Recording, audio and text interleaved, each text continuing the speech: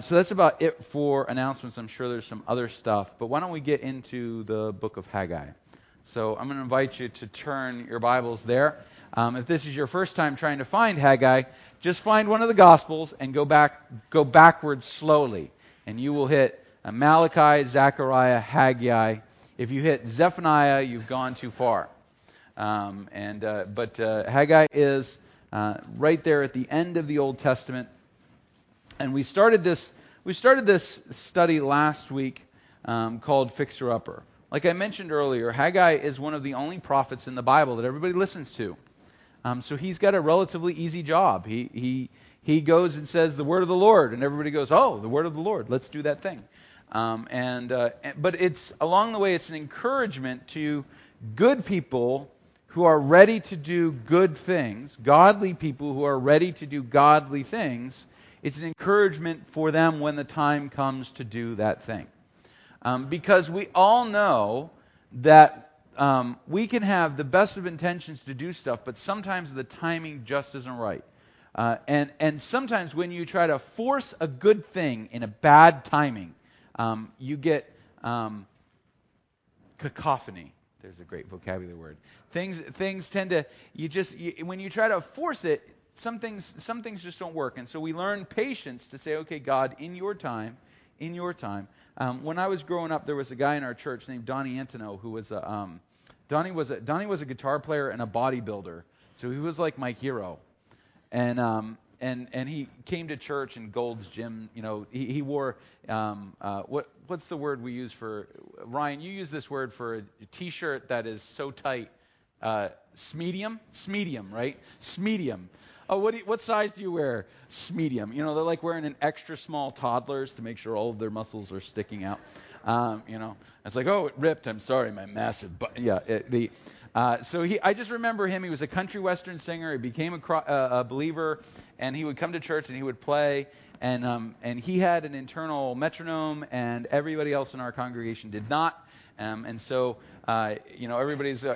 If you haven't heard this story, the church that I was growing up in, we didn't have a pianist or an organist or any musicians of any kind. So our Sunday morning services tended to consist of 2 guitars, a banjo, a badly played fiddle, and a gut bucket. Now, if you don't know what a gut bucket is, it is basically an old wash tub turned upside down, has a handle on the bottom of it that gets welded in. They take a broomstick and a piece of clothesline, and they play bass notes with it. And you pull the broomstick, and it stretches the clothesline and changes the tone, the pitch. That requires a great deal of skill in order to do properly, and they did not have it. So growing up, I grew up in a church where we were the ultimate disorganized religion, and so we would sing hymns that way. If you can imagine how great thou art sounds like on an out of tune gut bucket. Washboards and spoons too. I should have mentioned those. They played those too. Anyway, so Donnie was an actual musician, so we were all in awe of this guy who actually knew how to tune his guitar and stuff like that. And Donnie became a believer, and Donnie was just one of the most intense believers you ever met. And he wanted his mom and dad to become believers so much that absolutely every chance he got, he tried to jam the gospel message into every conversation. Now, he was in his late 30s, I think, at the time. And I mean, he would come home, he would come back to church just heartbroken because his parents would just keep shutting him down. And my dad one time said to him, he said, "Donnie, I appreciate your passion. Could you have a conversation with your parents without trying to get them to convert?" And Donnie went, "Why would I do that? They have to get saved. They've got to get saved now." And he was trying to do a good thing, but he just there was no timing. There was no sense of the Holy Spirit. It was just, I have to do this now. And we've all had an experience where we've tried to do a good thing, and the timing wasn't right, and we just tried to force it, and it just seems to make things worse. And then there are times when God's time is just right, and you are ready to do the thing, and when you do it in God's timing, His glory is manifest, and you can't take credit for it. You can't say, "Oh, I just knew. I was just ready. I was at the door, and when He opened the door, I stepped and I did, and isn't it extraordinary what God has done? And so Haggai is dealing with that kind of a situation. He's dealing with a situation where people have been trying to do the right thing, trying to do the thing that God called them to. It hasn't worked out. They kind of drifted away from the idea, and now Haggai is God's prophet who comes and says, now's the time to do the thing. And it's just basically the messages of, all right, boys, let's get to work. And so we're going to be dealing with that in chapter 2. So I invite you to have a word of prayer with me, and then we're going to dive into this passage of Scripture. Father, we thank you for the work that you have called us to as followers of Christ, as your church. Lord, and we thank you for your Spirit guiding us when to act, how to act, what to do. Lord, as we test opportunities and strive to serve you, that you give us direction as to when and how. Lord, we ask that we would be encouraged by your word, but most importantly, that we would see Christ in your words. We pray this all in his name. Amen. So let's turn to Haggai, chapter 2. If you've already got your Bible, open there. Hosea, Joel, Amos, Obadiah, Jonah, Micah, Nahum, Habakkuk, Zephaniah, Haggai, Zechariah, Malachi, right?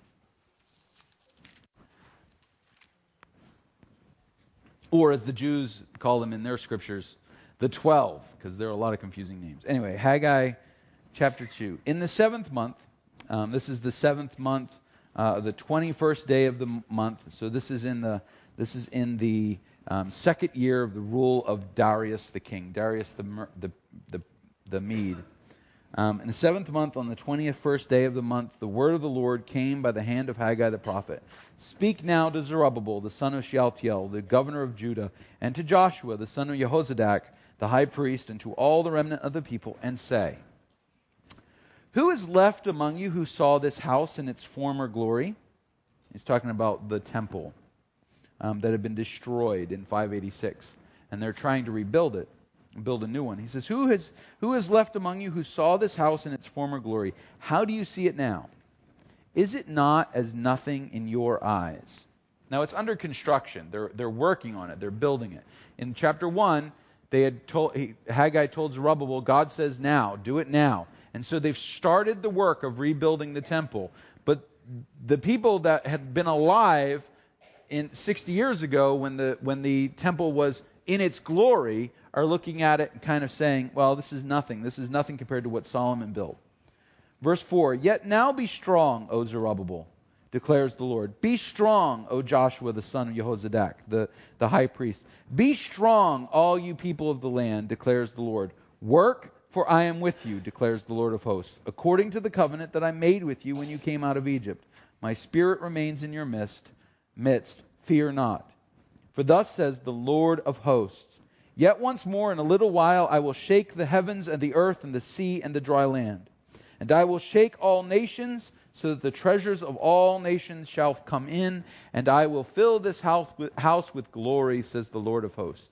The silver is mine, the gold is mine, declares the Lord of hosts. The latter glory of this house shall be greater than the former, says the Lord of hosts.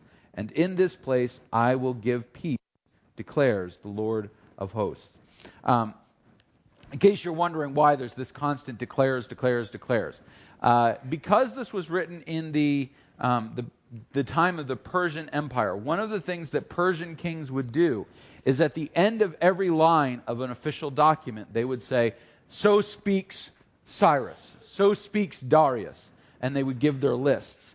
So when you read this, so declares the Lord of hosts, the Hebrew word declares there is just the word speaks, right? Amer, and it is speaks the Lord of hosts. All right, and so it's a regal declaration. It's the declaration of a king to his subjects. This is what I say, so it will be done. All right, it is the statement of an absolute monarch saying, "I say it, therefore it is a reality." And so that's what's going on when you hear the declares the Lord of hosts, declares the Lord of hosts. So we're dealing with a situation where good people are starting to do a good work, but this good work is not the same as something that happened in the past.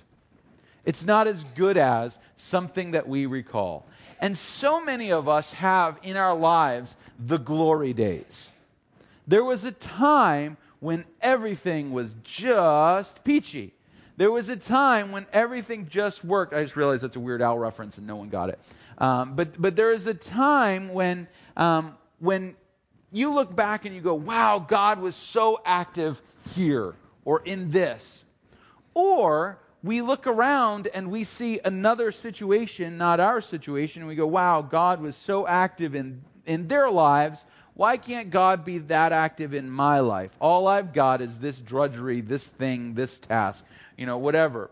And it's comparative Christianity. We're looking either at our past or other people's presence, and we're looking at it and saying, wow, that glory, and that's what's happening here.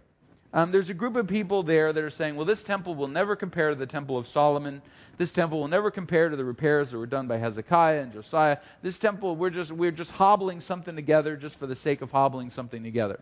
And that is really what they did. They hobbled together a temple. They used it for about 500 years. Then a guy named Herod the Great came and rebuilt it and turned it into one of the wonders of the Roman world.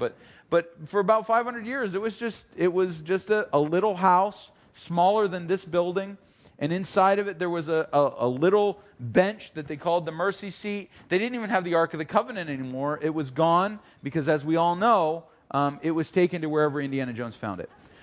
So there was no Ark of the Covenant. There were no any special things. I mean, you read the description in 1 Kings of this temple, and I mean the thing's crusted in gold, and there's curtains, these big gorgeous curtains, and these huge tall doors, and now they're just building a little stone thing, and they're saying, well, this is a temple, and this is enough. And so there are these old men, those two guys from the Muppets up in the balcony. That was horrible. I hated it. They're sitting there going, "Oh, this is nothing. This isn't the glory of this isn't what we want the glory of the temple. We want the majesty. And this is nothing. Is it not nothing in your eyes?" And then he does this thing. The prophecy, when you read Hebrew, all right, so Hebrew is mostly poetry. It's kind of the way the Hebrew language works. But because of the way that the Hebrew grammar works, you don't rhyme poetry in Hebrew. So you don't, there once was a man from Merrimack who walked, you don't do that kind of poetry. Instead, Hebrew tends to have this very rhythmic style, and things will be presented in patterns. And often you will read something and it'll kind of go ding, ding, ding, ding, ding, ding. Or it'll go ding, ding, ding, ding, ding, ding, ding, ding. All right? Or it'll go da, da, da, da, da, da, da. Now, I know that I'm describing that like illiterate people describe music, but that's kind of how their language works. And so you have to read it like that. You can't, so when you read it in English, you miss the patterns. So here in verse 4, he says, all right? And I'm gonna try to do this. Be strong, O Zerubbabel, declares the Lord. Be strong, O Joshua, son of Jehozadak, the high priest. Be strong, all you people of the land, declares the Lord, for I am with you, declares the Lord of hosts. You see the rhythm of that. Be strong, be strong, be strong. And he states it, he doesn't condemn those who are criticizing the temple, because they're right. The temple that they are building is less than the temple of Solomon. It doesn't have all of the physical glory that Solomon's temple had. But his response is not, so beat down those old men who are complaining and tell them to just say, no, it's great. All right? He doesn't what he says. He says instead, he calls them 3 times, be strong, Zerubbabel, be strong, Joshua, be strong, all the remnant of the people. And the verb here in Hebrew, and I'm not going to get into it, but the idea of strength in this particular verb is the idea of building yourself up. How many of you have ever taken dance classes? I have not, but how many of you have ever taken dance classes? All right, what is one of the things that they often tell you about your posture when you dance? What do they tell you to do? Go ahead. Somebody say it out loud. Everybody's like, we can't talk about dancing in church. Posture, upright. You never see somebody dancing the tango. All right. I have a friend, Charlie Hudson, who's a ballroom dancer. I think Christy's been at things that he was at. I don't know whether she knows him or not. long red hair, big beard, very thin, awesome guy. All right, he's very cool. Charlie walks into a room and he's like, he's just got that dancer posture, his body. She knows exactly what I'm talking about now. He just looks like he's just got a dancer's body. He weighs 33 pounds. He's 6 foot tall. And they're like long lines. People talk to me about things. They're like long lines. I'm like, look, I'm a line segment, okay? I'm basically shaped like an egg. What do you want from me? But when you talk about that posture, and of course the first time that they say that, those of you that have taken dance classes and they say posture, you spend the whole time trying to be like this, and your back hurts and your shoulders hurt, and it doesn't matter what you do. You go golfing, and what do they tell you? You take a golf lesson, and what is the coach going to tell you? All right? Every single time. Ray, what are they going to tell you? Correct posture. You're not supposed to play golf like this. All right? I went golfing one time and did this. I was like, it couldn't make my score worse. So like Happy Gilmore, So the correct posture is important for anything you do. Correct posture is important for carrying firewood. Correct posture is important for long car rides, making sure that your back doesn't hurt. And the Hebrew term for be strong is correct yourself. It literally means build yourself up. Construct yourself for the task that's about to come. When you're confronted with a task, if that task involves being on the floor a lot, all of you guys that have done flooring, you know exactly what I'm talking about this. You do not lay hardwood like this.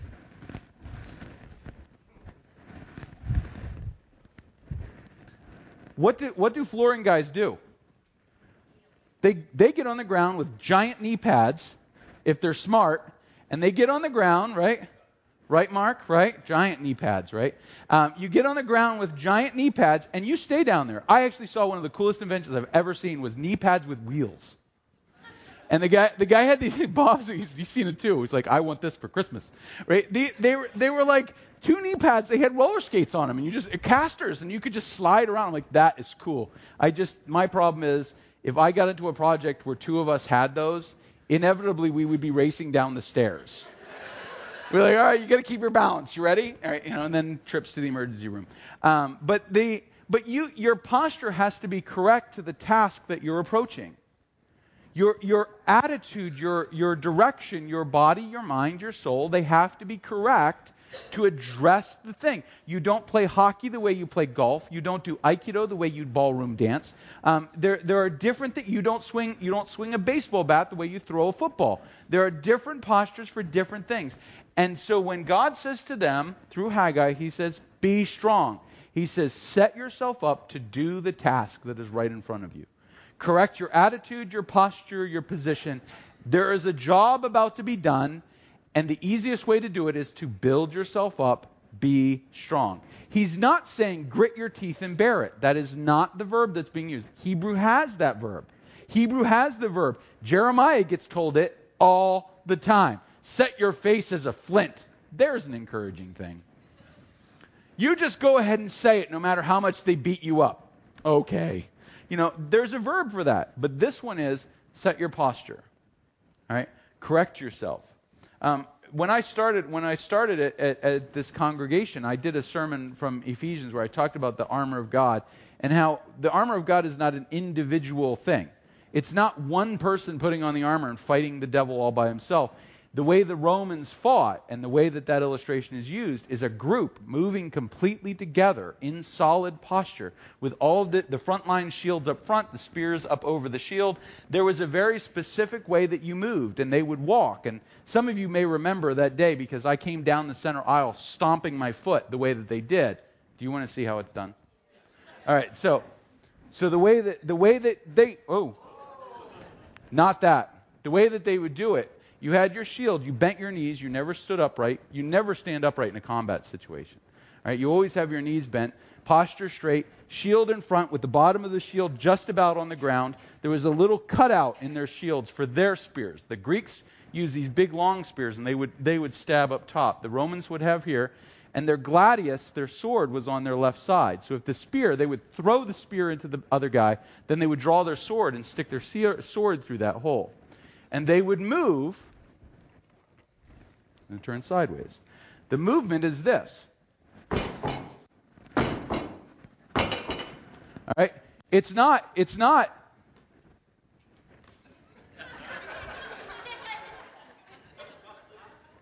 because why did you have to bring your feet down? Because you were driving into a mass of 1,000 men, 2,000 men, 3,000 men. If you went in like this, you were just going to get knocked down. So they would bring their weight forward as they stepped. And then this foot would come back and plant. And that's how they moved. And you can hear the pounding of that. Now, they had nails in the bottoms of their shoes to keep them in place. They would step down and drive those nails down into the ground so they couldn't move. That's actually where the name Caligula comes from, is the nails in the shoes. But anyway, so that the idea of be strong, take your posture and be what your job calls you to be. Now, we could have all kinds of applications to that. I could tell you that as a student, right, for the kids, as a student, you must take the posture of a student. The classroom is not the place to express your personality. The classroom is the place to excel, to do what is being presented to you as the teacher. So you adopt a posture to do the job. As an employee, you adopt the posture to do the job. That's what you do. As a mother, as a father, you go, I don't want to put all the time that's required into disciplining my kids. No one does. Very few and very frightening are the people that take great joy and pleasure in disciplining their children. All right? Most of your parents, just so you guys know, your parents often reluctantly punish you. They do not enjoy punishing you because it's 3 times as much work as just enjoying you. So just be a better kid, and your parents will have a better life, and then you will. That's just a strategy. I'm just offering that. But take that posture. We have to adopt the proper posture. Be strong. Then the second command that he gives is at the end of verse 4. He says, be strong, be strong, be strong.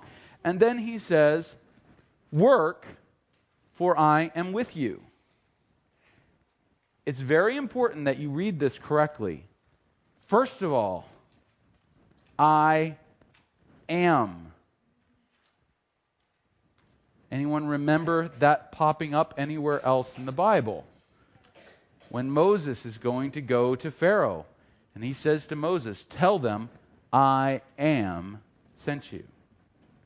This is the name of God. It's the verb, the root of it's Yahweh, the root of his name, Yahweh. And he says, work not for me. He says, work, for I am with you. What does Emmanuel mean? God with us. All right? Work, for I am with you. When he calls us to work, after we become strong, then there is a task in front of us, and our calling is to do that task because God is present with us when we do the job he calls us to do. So often we think that we've got to do something for God, and God is watching from on high, judging us, waiting to whack us with a baseball bat if we do it wrong.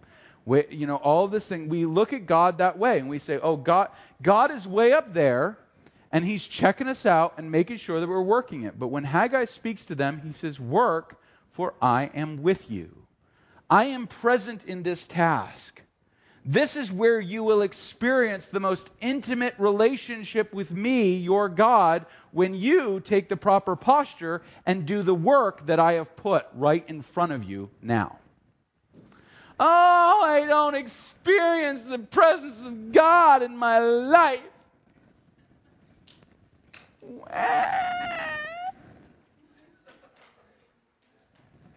You want to experience the presence of God? Look for the jobs and ministries that need to be done to fulfill the gospel. Step into them and work. And you will see God.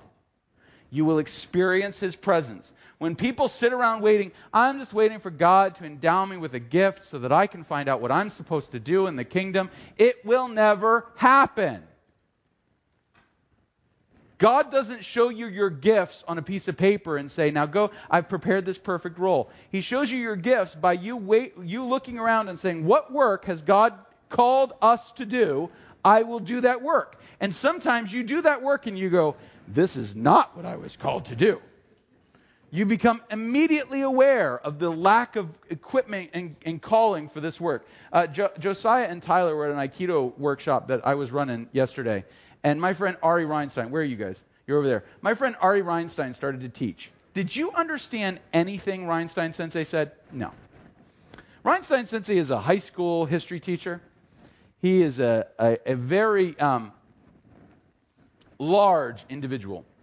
And he is one of those guys, he's a great guy, but he is one of those guys that just assumes everyone knows everything he already knows. So he's looking at my 11 and 10-year-old students. He goes, "You Zan Shin." And I went, I'm just going to take Josiah and Tyler over here. And Mo Stevens, who's another one of the teachers, he and I hung out with the kids. Now, Ari's a great teacher. He's a great martial artist. But he is not called to teach kids. In fact, when I brought out the pool noodle swords, there's a long story behind what those are. You can ask the kids. They'll explain it to you. I pulled out the pool noodle swords. He goes, what are they going to do with that? I said, they're going to whack you. Can I do techniques? No. The kids have survived your class. They get to hit you with pool noodle swords. And he was like, what? I was like, this is the way my class goes, man. You teach kids, you give them pool noodle swords, and you tell them to hit you. That's what you do. You don't give them real swords. What? That's right. Welcome to Merrimack Aikido, buddy. You will be hit with foam things. We will throw balls. We throw dodgeballs at people's heads. Anyway, but the thing is, it's like sometimes you get into a role and you realize this is not for me, right? Some people get involved in teaching kids, all right? How many of you know somebody that has an education degree that spent one day in school and went, this was a mistake? These hellions are the worst. And then you encounter people that just thrive on that relationship with kids. Like there are people that, like, they come home, I am so exhausted. I am so excited that I got Johnny to stop dropping spitballs on Jenny's head. And they're exhilarated by this task, and you go, what is going on? But my point is, before I get too distracted, too late. My point is, when God puts a task in front of you, you should at least put the effort in to see whether that's what God has called you to do. So many people just go, man, I wish somebody would do that. Man, if nobody does that, is anybody going to do that? Sometimes the anybody, somebody, that's you. That's your body that's there. And when you're sitting around and you constantly see a need that's not being addressed, the least you could do is try. Because if you do it badly, it's not going to be any worse than this pastor who talks and you guys keep coming back. You do it badly, it's not the end of the world. It's not like the universe is going to collapse if I preach a bad sermon. You guys have endured several. The universe did not collapse. It's not like the world is going to fall apart if you get into a role and you discover that role is not for you. And that's one of the reasons we minister open-handed at Bedford Road. We don't say people, you're locked in for a 2-year contract on this ministry. Well, what am I doing? Just sign the paper. Now, that's not the way it works. Sometimes people have seasons of life. We experience it all the way at the elder level and all the way down. People have a season of life where that role of ministry is just not a fit for them right now. And we can't say, no, you have to do it now.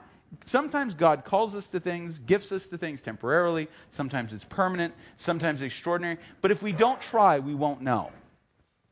If we don't posture up, look at the work that needs to be done, and at least try to do it, we will never know. You will never know. And the thing is, if God is calling you into the ministry, that is where and I don't mean the ministry as in clergy, pastor ministry. When God is calling you into a ministry, you will experience the greatest intimacy with His presence in that role, because that's what you have been molded and built to do. Now, I have a whole other sermon about what people think God's presence is and what God's presence really is in their lives. I won't get into that because I want to get to the third point that he makes. He says in verse 5, a little piece of advice that we all need.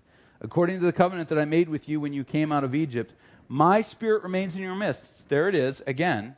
So here's the poetry, and I want you to get what's going on. He says, work, for I am with you. That's line 1, declares the Lord of hosts. According to the covenant that I made with you when you came out of Egypt, my spirit remains in your midst. That lines up with I am with you. All right, work, for I am with you. I am in your midst. Fear not. Fear not. Oh, well. The Bible says that God casts out the spirit of fear. The only place that we as Christians can truly experience a situation where we do not need to be afraid is when we are at work in the will of God.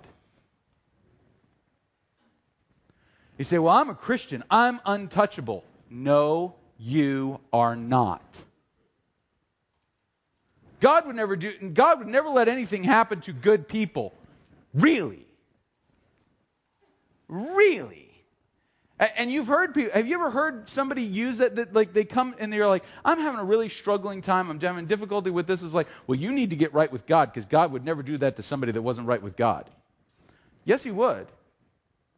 He will. The scriptures say that he tests and chastens his children.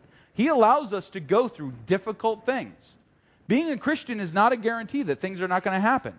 But when you are in the will of God, because his presence is there, there's no reason to fear.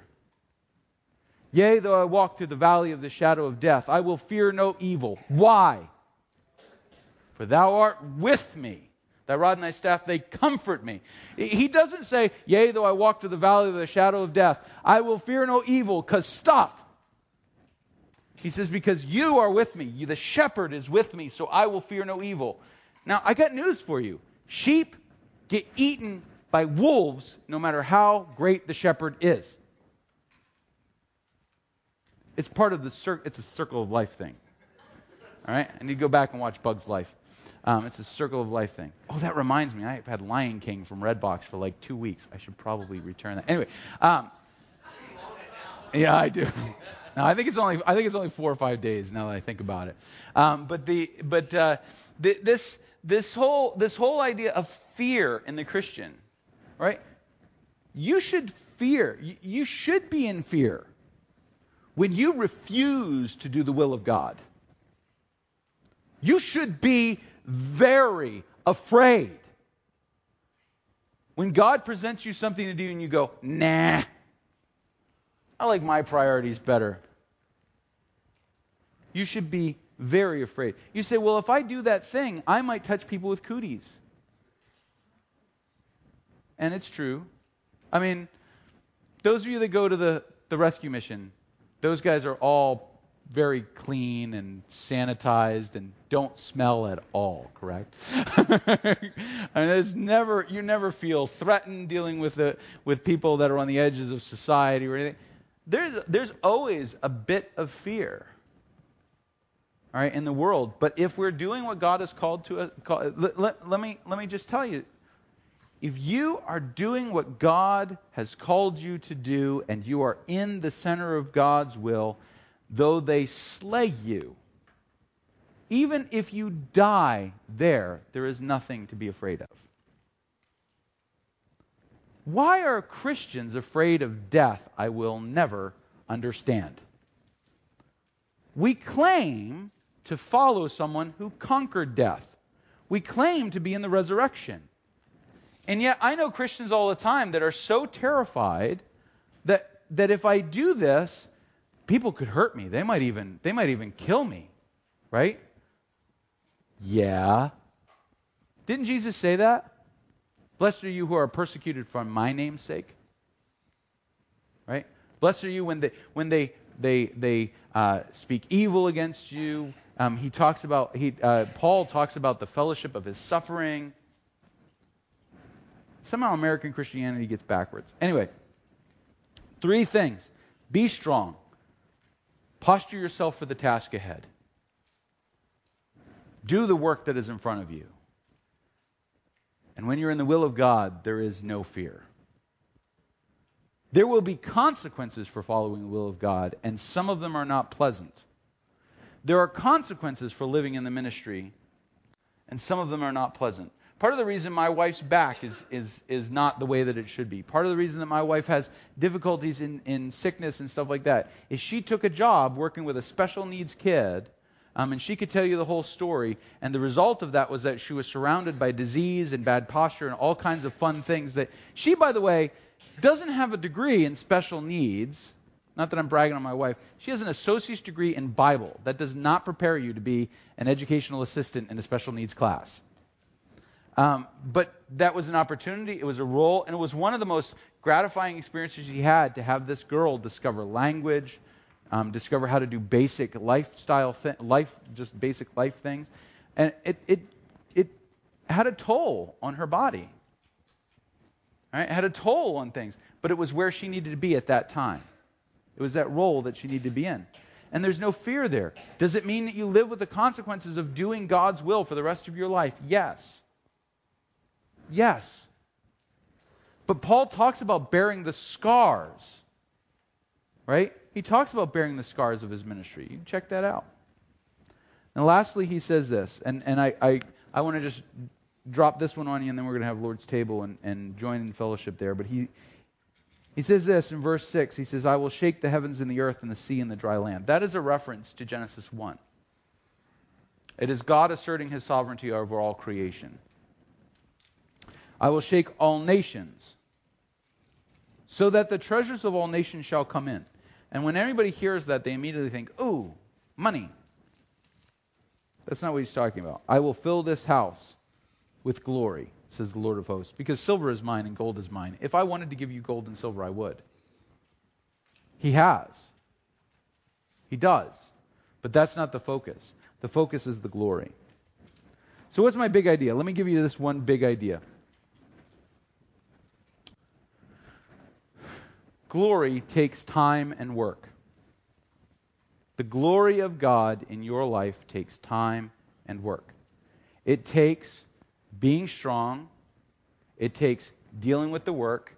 It takes overcoming your fear. The glory of God in your life takes work. And you can't take credit for it. God will not manifest himself in ways that we can easily claim for ourselves. Now, don't get me wrong. People claim the glory of God for themselves all the time. But it's always awkward and weird. It takes a little bit of convoluting to get it to work. Glory takes time to build. Glory takes work to build. Glory takes overcoming fear to build. And it is not ours to measure what is the glory of God. It is not ours.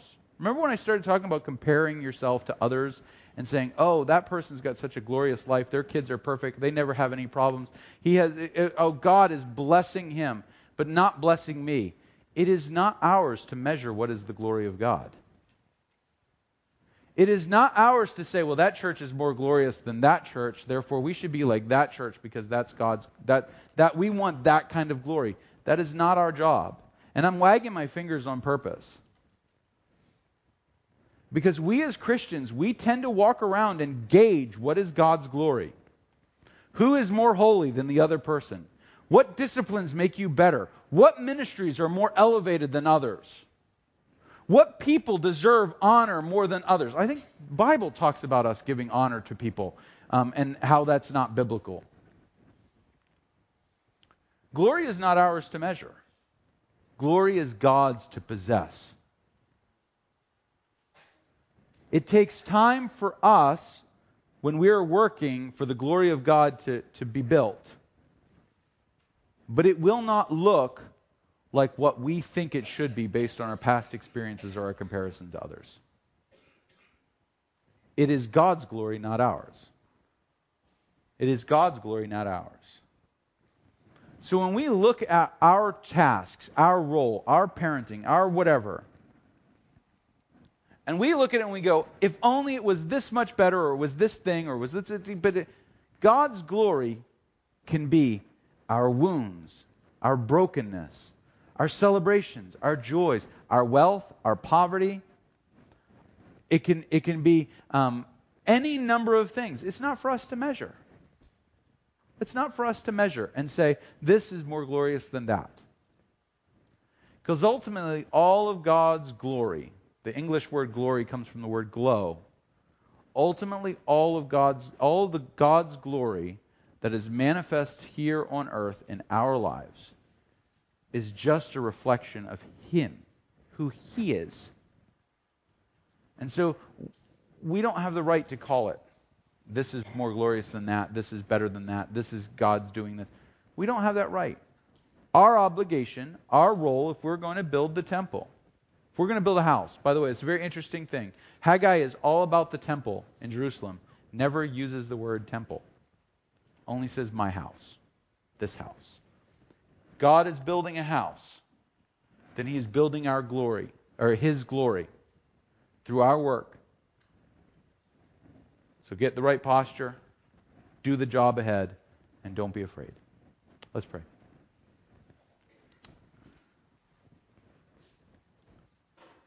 Father, we ask that you would use us as a church to bring your glory manifest into this world. Lord, I'm aware that at times I struggle with lots of this stuff. The fear, the need for it to be liked, to be approved of, all of those things happen. But ultimately, God, it comes down to your work being put in front of us and us preparing ourselves and doing it. Lord, we pray that you would work through us, that would be a reality in our lives. And Lord, that you would encourage us and strengthen us in those tasks. Because this is not, Haggai doesn't speak to those who have turned their back on you, but to those who are seeking to honor you, and encourages us that this is the work to be done, this is the way to be, and we should just get to it. Lord, we ask always and truly for your Spirit to guide us in our time in the Scriptures. In Jesus' name, amen.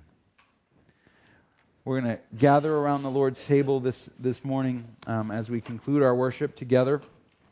The first Sundays we still are going to be coming forward to receive the Lord's table.